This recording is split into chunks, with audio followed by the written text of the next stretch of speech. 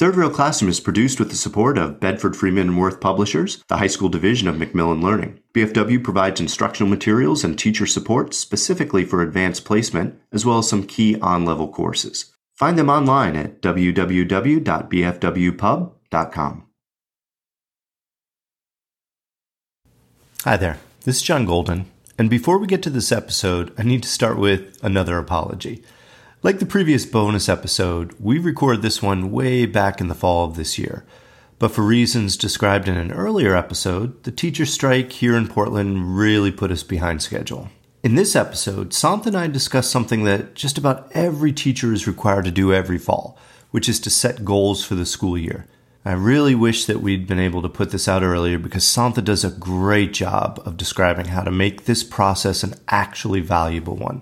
That said, I think it will still be useful here midway through the year as a way for teachers to reflect on how truly meaningful their goals are. But two more quick notes. The goal that I share here in this episode is based on the work of Belle Liang and Tim Klein from their book How to Navigate Life, about the science of purpose. You may remember Tim from our last season when we interviewed him about student motivation. You'll find links to their book on our website. And last, you'll hear in this episode about how I put off writing my goals for weeks and weeks, but minutes after Santha and I recorded this episode, you'll be happy to learn that I finally actually wrote and submitted my goals to my administrator. Now, whether they actually read or do anything with them is the subject for another episode.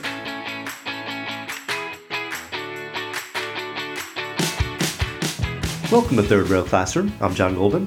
I'm Santha Cassell, and this is a show where we try to touch on those topics in education that are just not talked about enough, publicly at least. In this season, we're talking about teacher quality, one of the most impactful and least discussed topics in education, by us as classroom teachers, certainly. In particular, Santha and I wanted to talk about the ways that we can get better at our jobs, sometimes in spite of all the obstacles that are intentionally or unintentionally put in our way. And in these discussions with you, John, what I'm really hoping we can do is to focus on what's actually in our control. Things that we can do to improve our practice regardless of those obstacles. Well, that's good to hear, Santha, because I really do need some help, like yesterday, specifically around the topic of goal setting. If you listened to the previous bonus episode, you heard that one of the first steps in my formal evaluation process is for me to write some goals for the year. And I have to say, I always hate doing this because the form we use is so cumbersome and the fact that no one ever seems to look at them, it makes me feel that this step is pretty useless. So, Santha, what has your experience been with this formal goal-setting process? I feel your pain.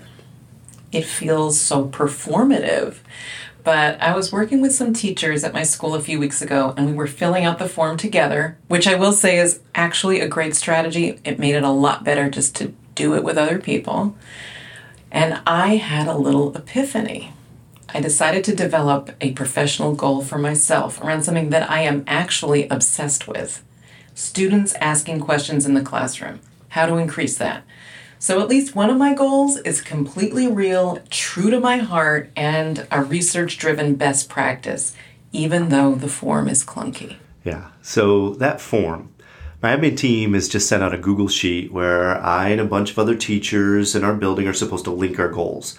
And I've been looking at that sheet for weeks. It's literally open right now on my computer as a tab. Instead of actually taking 20 minutes just to sit down and actually write my goals, I decided to go ahead and ask some other colleagues at my school about their experience with goal setting. So I recorded it, all right? And Santha, you haven't heard this yet, so let me play it for you and so you can hear what they said, and I'd love to hear your thoughts. You ready? So, hey, what's been your experience doing these required goal settings at the beginning of every school year that we're required to do?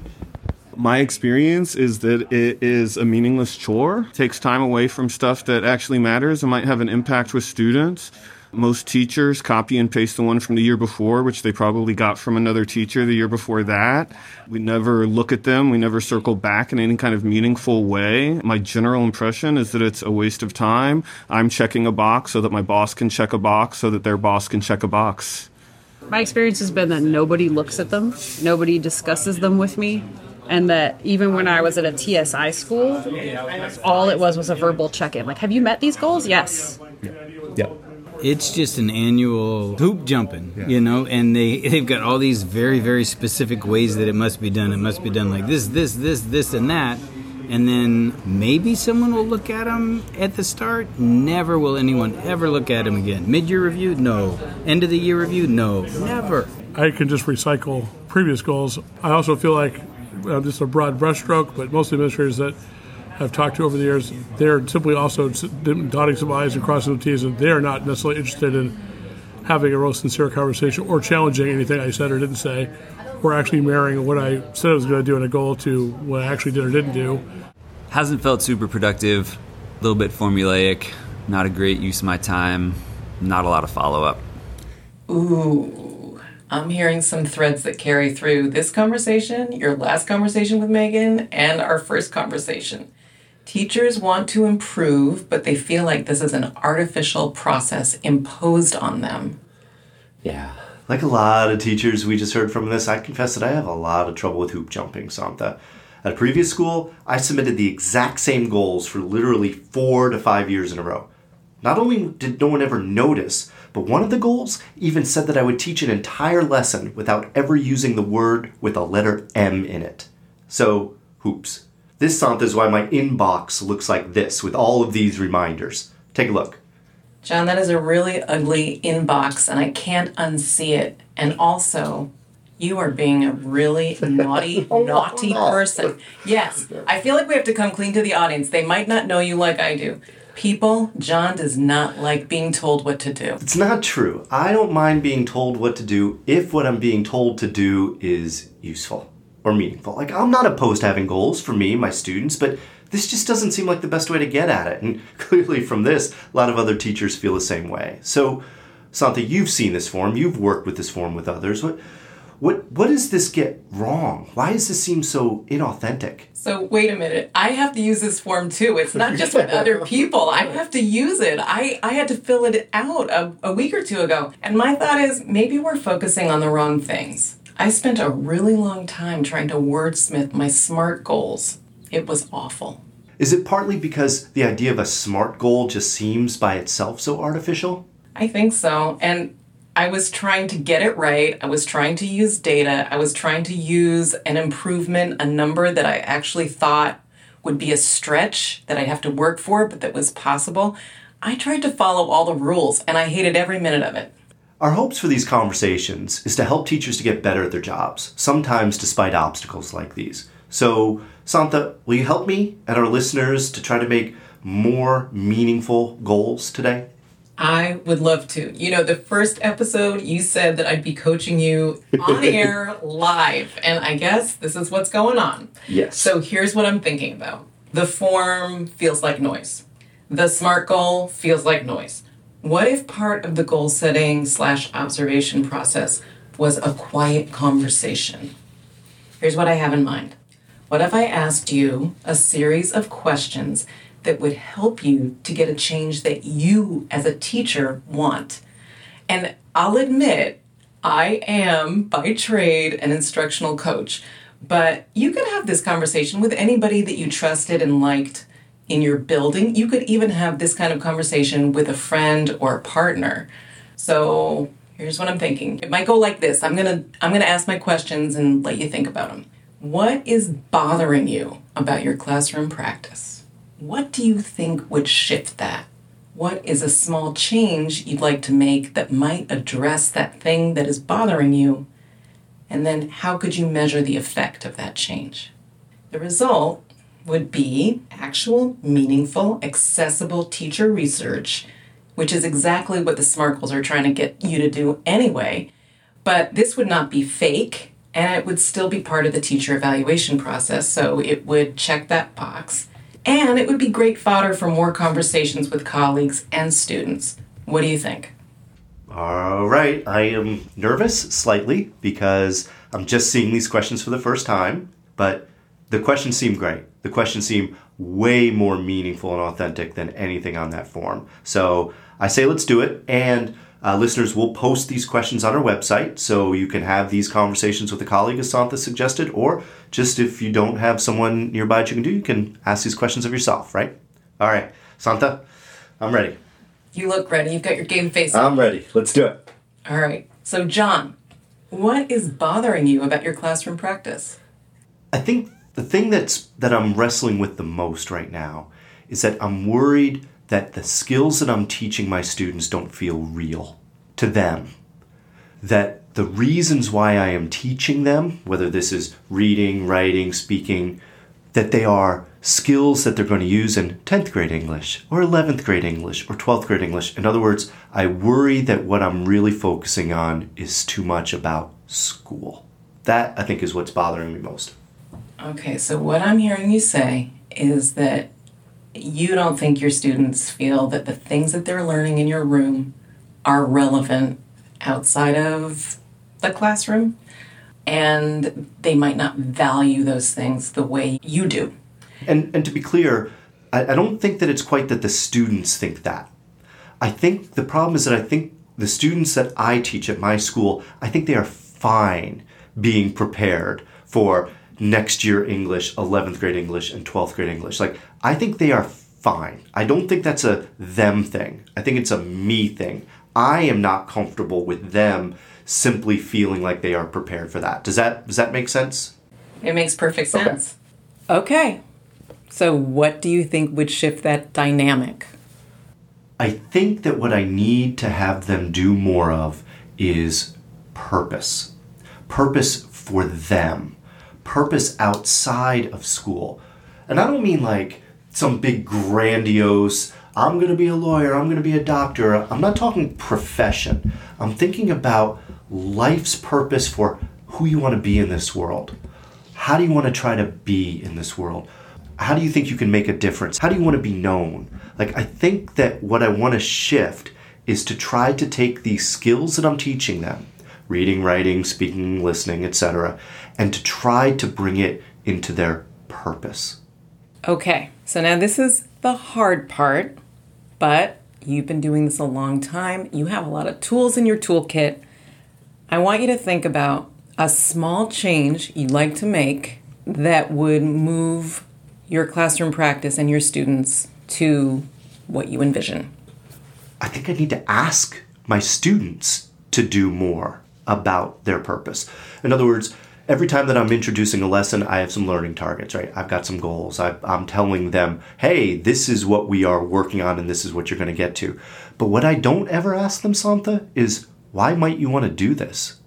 So maybe one small change is every time that I'm introducing one of these new skills or these new approaches, I am asking them, why do you think this could be important? Okay, that's really great. And I think we're moving toward a concrete change. And I'm going to ask you one more time or way, what artifact do you want to see? Because we're getting to how you're going to measure the effect of the change. So what artifact could your practice create? That could be an exit ticket. It could be a Padlet or a bulletin board. It could be a Post-it note. Students stick on an assignment, a formative assessment, where they connect the activity with their lives or their brains or their cognitive development. So what's going to do it? It's a great question. I like this idea of a Post-it of some kind. This notion of you just wrote this paragraph, let's say, and I taught you the conventions of an academic paragraph. Great. And I typically ask them reflective questions like, what do you think you did well with? What do you think that you need to improve on, etc. But maybe that Post-it for each of these pieces that they're working on is, how can this skill help you in some way to achieve goals that you have? So maybe what it is a series of every time that we do any kind of formative or summative assessment, that they are attaching this additional piece. So this is so cool because you're already talking about doing this little tweak more than once. And it means that now the SMART goal is actually really meaningful. You do it the first time and you look at the percentage of students who can engage with connecting, and then you're practicing it and talking about it, and then you do it again 4 weeks later. You have a second set of Post-its that maybe will show that you have an effect. And so now the SMART goal means something. It's not abstract. It's actually really concrete. And so my measurement would be the degree to which, or the quality of which, they can access this connection between the skills that I'm teaching in the classroom and their own lives and purposes. And I imagine, well, when I'm teaching a lesson, sometimes I think, oh, this is going so poorly. If someone walked into my room right now and asked students, why are you doing this? My students lots of times would not be able to answer that question. But what you're talking about is a practice that would enable students to explain to someone pretty much off the cuff why what they're doing is important. And that could inform and improve everybody's performance in the classroom, including yours. All right, so what I think you just did for me, I'm pretty sure, is that you helped me to write my goal. My goal might sound something like, I am intending on trying to develop this notion of purpose in my students' work, so they're making connections between the classroom skills and their own life's purposes. My assessment pieces would be these post-it notes that I'm going to ask for them to affix to each of the assessments, and I would evaluate their connections between those. Does that feel like, do you think I can fill that, what you just described, into my form? I do. I think the form's still going to feel a little stiff and clunky, but now what we're talking about is something that you want to do. Yeah. You want to see it happen. You want to have these conversations with your students. You want your students to be able to talk about what they're learning and why. I mean, it sounds juicy and fun. Well, earlier in the episode, you heard all the teachers that I was interviewing about how bad that goal-setting form is and how meaningless the process is. But I actually asked them further about what would be a meaningful goal-setting exercise. And here are a few of their responses on that side. What would make this process just a little bit more valuable and authentic? Valuable and authentic. It needs to be centered on our individual practices, our individual students and communities. I think maybe if it came a little later in the year, once we have a sense of what the strengths and weaknesses of a particular group are and can tailor them to our students that year, I think having them move away from some of the jargon, buzzwords, and catchphrases, and having them be more personalized would be a little more useful. The 9th grade Patterns Physics team has written a goal in common. We are writing the goal around experimental design. We want that every student by the end of the semester can ask a testable question and design a scientific experiment that could provide a reliable answer. They don't have to carry out the experiment, but our goal is that they are able to deploy the tools of science to answer that question. Specifically, our goal is that 100% of students with 90% attendance or better will be able to meet this standard by the end of the semester. Yeah, and I think the most important thing is if you can get other people who are doing the same thing as you to reflect on how well you're doing. Mm-hmm. Also, if you get the people who are doing it for and with the students, if you get their feedback on what you're doing, how it's going for them, I don't know what else you really need to be getting. That's really the key thing. You know, if a community of teachers made their goals together and thought about what would I like to see, how would I like to improve as a teacher, which translates to my students being served better. And then that group of teachers thought, well, how can we do that? And then we went and watched each other, you know, by invitation. Hey, a week from Wednesday, I'm going to try this thing. Are two of you available to come watch and keep an eye out for this or for that? And I'd love to hear from my colleagues. What do you see? What don't you see? Or what's working? What's not working? Even if our goals were being written, you made me think that even if our goals were being written based on something like the district was like, hey, we see a need here. We see a deficit. Across the board, our students are struggling with reading. So every single person, how can we pair together reading specialists with English teachers, with social studies teachers to triage this problem? How can we do that? But right now we're writing it isolated in a vacuum by ourselves based on us and everything we do, instead of saying the district has identified, based on this baseline data, this problem. How do we collectively together come and write one common thing? And how are we going to support each other in that? Maybe it's watching each other teach or sharing some graphic organizers or something like that. Because right now it's just, what's your problem and how are you going to work on it? I love those teacher-generated ideas for professional learning, and it underscores something I noticed in the clip you just played, which is that teachers want to improve. Yes. They really do. They just know that the structures that are in place right now aren't very inspiring and don't help them set meaningful goals.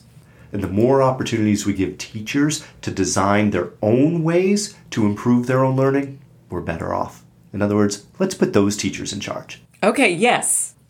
All right, so before we wrap up out of here, do you mind just sharing again these 4 questions that you asked me? These would be questions that our listeners can ask each other if they're going through this goal setting, or they can ask themselves as they go through. Okay, so we start with something that's bothering you. That's a good thing to do because we're actively trying to improve the experience of teaching. We're actually trying to make it more joyful, which is really important right now. And then we ask a question, what do you think would shift that? Because we trust teachers to have an intuition about what would work. Then we ask, what is a small change you would like to make? Because along with that intuition, teachers are always thinking, how could I make that happen? And then the 4th question is, how could you measure the effect of that change? And that's where we're constructing a SMART goal that's actually really meaningful and much more fun to say. Well, I'm going to make this commitment right now to you and to anyone who's listening to this. I'm actually going to do my goals now. Ooh. I'm going to write them and I'm going to submit them on that form. And more importantly, I am going to ask about them. I'm going to reflect on them. Hopefully in a future episode, Santha, you'll ask me, hey, how's that goal going? Wow, I love this so much. And friends, this proves it. Procrastination is not laziness. Procrastination is when something's missing that really needs to be there. And so we overcame a hump today. And now you're going to clean up my email inbox, right? I'm just going to erase everything. All right, well, that's it for this episode of the 2nd season of Third Rail Classroom. Our goal is to have a new episode every few weeks that include discussions like this one with Santha about strategies for teacher learning. We'll have interviews with national experts on the challenging issues of improving teacher quality, like the previous episode with Megan Harowitz. And then we'll also have my reflections on this teacher evaluation process throughout the school year as bonus episodes when they happen. We'll collect and share all sorts of resources at our website, thirdrailclassroom.com. Please be sure to subscribe to this podcast wherever you listen. Thanks so much. Thank you, everyone. See you next time. This episode of Third Rail Classroom was written by John Golden and Santha Cassell, produced and edited by Laura Lull.